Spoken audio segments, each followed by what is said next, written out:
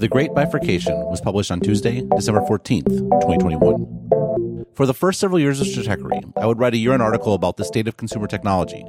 The last one I wrote, though, was in 2018 because consumer technology, dominated as it was by Apple and Google on the device side, and Google and Facebook on the services side, seemed rather stale and destined to descend into the world of politics and regulation. I was more optimistic about the enterprise, both in terms of the ongoing shift to the public cloud and the opportunity for SaaS companies. That has largely proven to be the case, but it's not the first time this has happened to technology. The pattern has happened twice before, and in each case the seeds of the next era were planted, usually by incumbents, while the previous era stagnated. And, in every case, the transition was marked by a reduction in lock-in and the development of increasing amounts of autonomy to the individual user. Tech 1.0, from invention to IBM.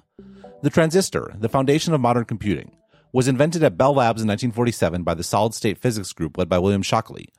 9 years later, Shockley moved to Mountain View, California, to be close to his ailing mother in Palo Alto, where he started Shockley Semiconductor Laboratory. 8 of the researchers he hired, led by Bob Noyce, left the increasingly erratic Shockley a year later to found Fairchild Semiconductor, and in 1968 founded Intel with the support of Arthur Rock, one of the first venture capitalists. The West Coast, though, was a sideshow compared to New York, where IBM had switched to transistors for the 7000 series mainframe, as opposed to the 700 series vacuum tubes. The real breakthrough was the modular and expandable System 360, which was the first computer bought by most companies, including the fictional SCMP from Mad Men. There certainly was a connection to be drawn between IBM and the moon. IBM helped develop and track NASA's initial exploratory flights and the eventual lunar mission. Here on Earth, though, the Justice Department decided in 1969 that the company was in violation of antitrust laws. The case would be dropped 13 years later, but not before IBM voluntarily unbundled its software and services from its hardware, creating the first market for software. Tech 2.0, King of the Hill. Notice those dates. By the time the Department of Justice sued IBM in 1969, Intel had already been founded. 2 years later, an Intel engineer named Federico Fagan designed the first microprocessor, the Intel 4004, which shrunk many of the functions of IBM's room-sized computers to a single chip. 10 years after that, IBM released the IBM PC, powered by Intel's 8088 microprocessor. The open nature of the IBM PC platform, at least once Compaq backward engineered IBM's BIOS, commoditized PCs. The real points of leverage in the PC value chain were Intel for chips and Windows for the operating system.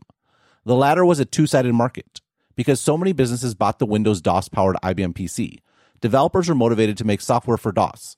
The more software for DOS, and later Windows, which was backwards compatible, the more that businesses sought out DOS Windows-based computers. Over time, more and more people who first used computers at work wanted similar functionality at home, which meant that DOS Windows dominated the consumer market as well. Thus was born another Justice Department lawsuit, this time against Microsoft's alleged monopoly. That case was also eventually dismissed, although it lived on in various forms in the EU for years. Once again, though, the next paradigm that rendered the seeming monopolist lock-in immaterial was already in place. The internet could be accessed from any computer, no matter its operating system.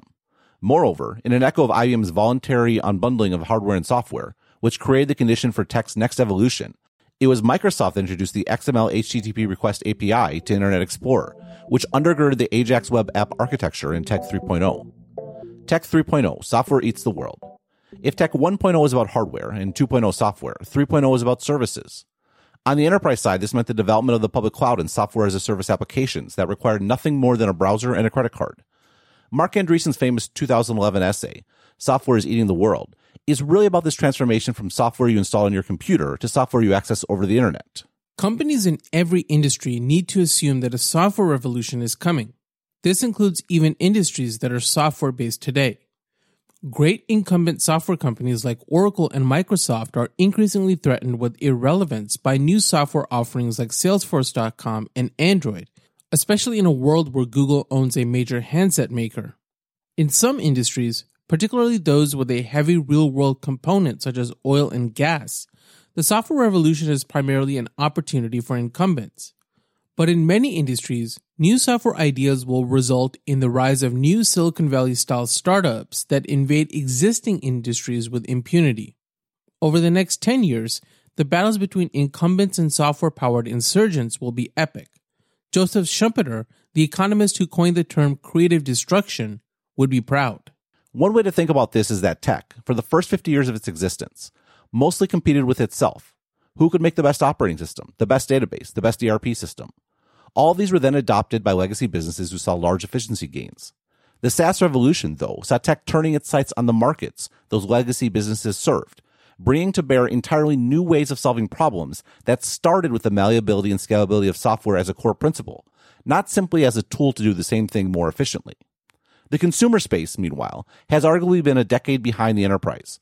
E-commerce, for example, was primarily an Amazon story, and social media was all about Facebook. Both took analog concepts and digitized them.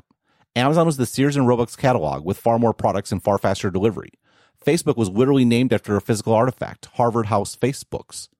What made Facebook so popular, and why the product retains its stickiness even today, is that it is first and foremost the online representation of your offline relationships, whether those be family, classmates, friends, or coworkers. This also explains why the most successful Facebook add-ons, like Marketplace and Groups, are themselves often rooted in the physical world. These relationships represent a network effect. The more people you know who are on Facebook, the more valuable it is to you. And once again, regulators have come knocking, in this case, the FTC. Note, though, that these cases are, if anything, becoming weaker over time, at least in terms of traditional antitrust concerns. While IBM's market power was based on top-to-bottom integration that completely foreclosed competitors, Microsoft's was about a two-sided network that was wide open for developers and users. Facebook, meanwhile, only has its users and their relationships to each other. That is the only thing preventing anyone from using another service. Footnote: when it comes to e-commerce, the shift is similar. Not only are other large e-commerce providers like Walmart a click away, individual merchants, largely powered by Shopify, are growing even faster than Amazon, end footnote. Which, of course, they are. Social networking 2.0.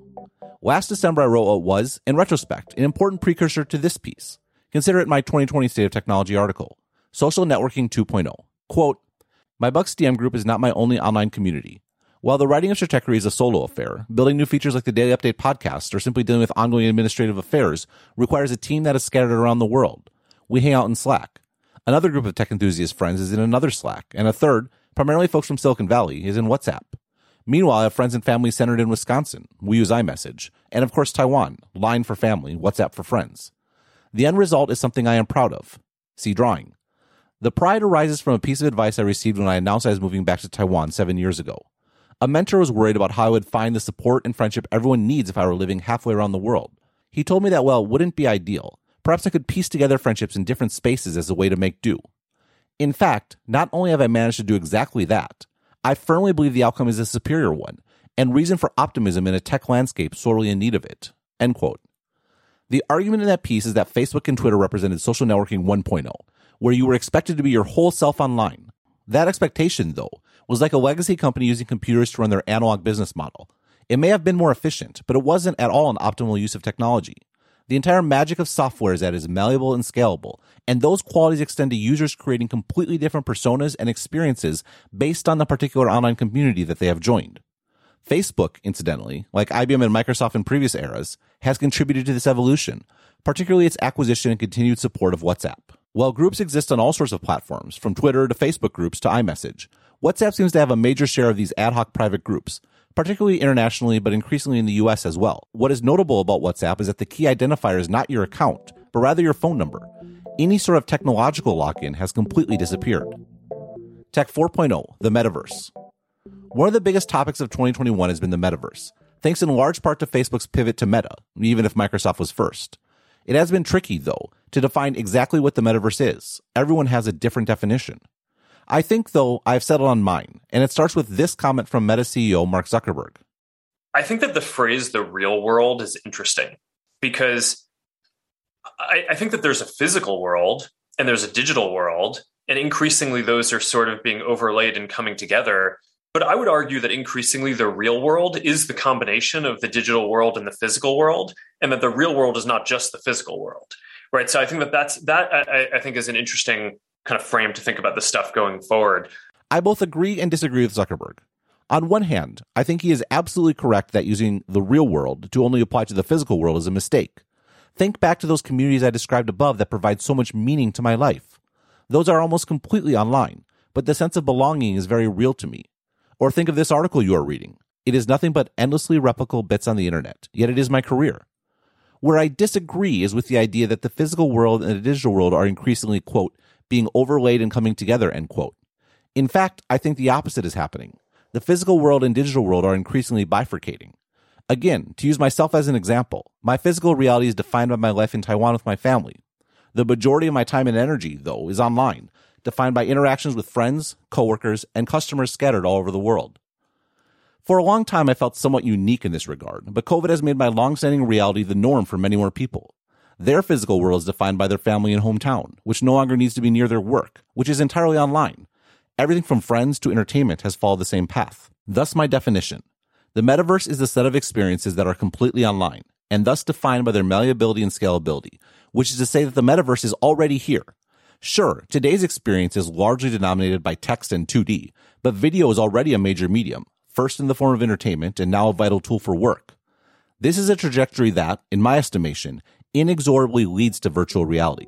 If all that matters is digital, why wouldn't you want the most immersive experience possible? Crypto's role.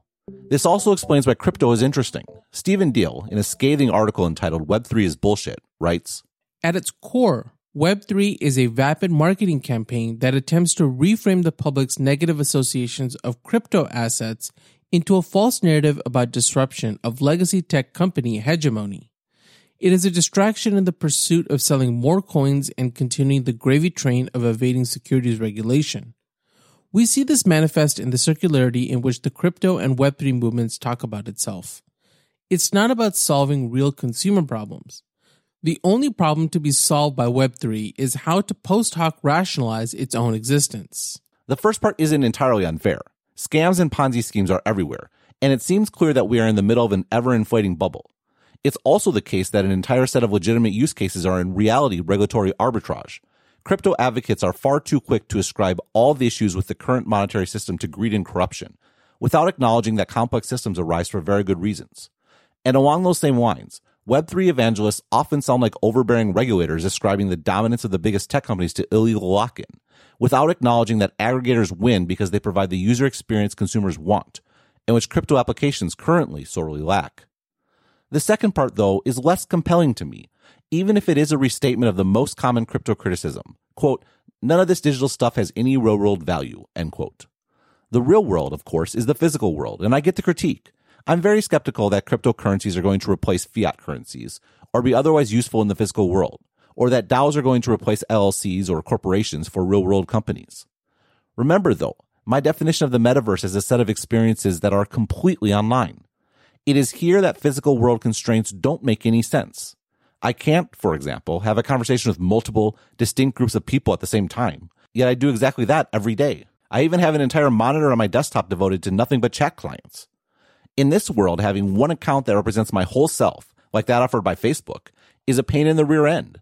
For now, I have multiple accounts for each individual service, but as I noted, some of them are already based on my unique phone number. How much better if every account were based on a digital identifier unique to me and owned by no one? And now you understand the case for crypto wallets.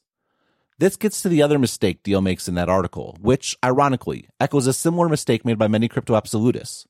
There is no reason why the metaverse, or any web application for that matter, will be built on the blockchain. Why would you use the world's slowest database when a centralized one is far more scalable and performant? It is not as if WhatsApp or Signal are built on top of the plain old telephone service. They simply leverage the fact that phone numbers are unique and thus suitable as identifiers.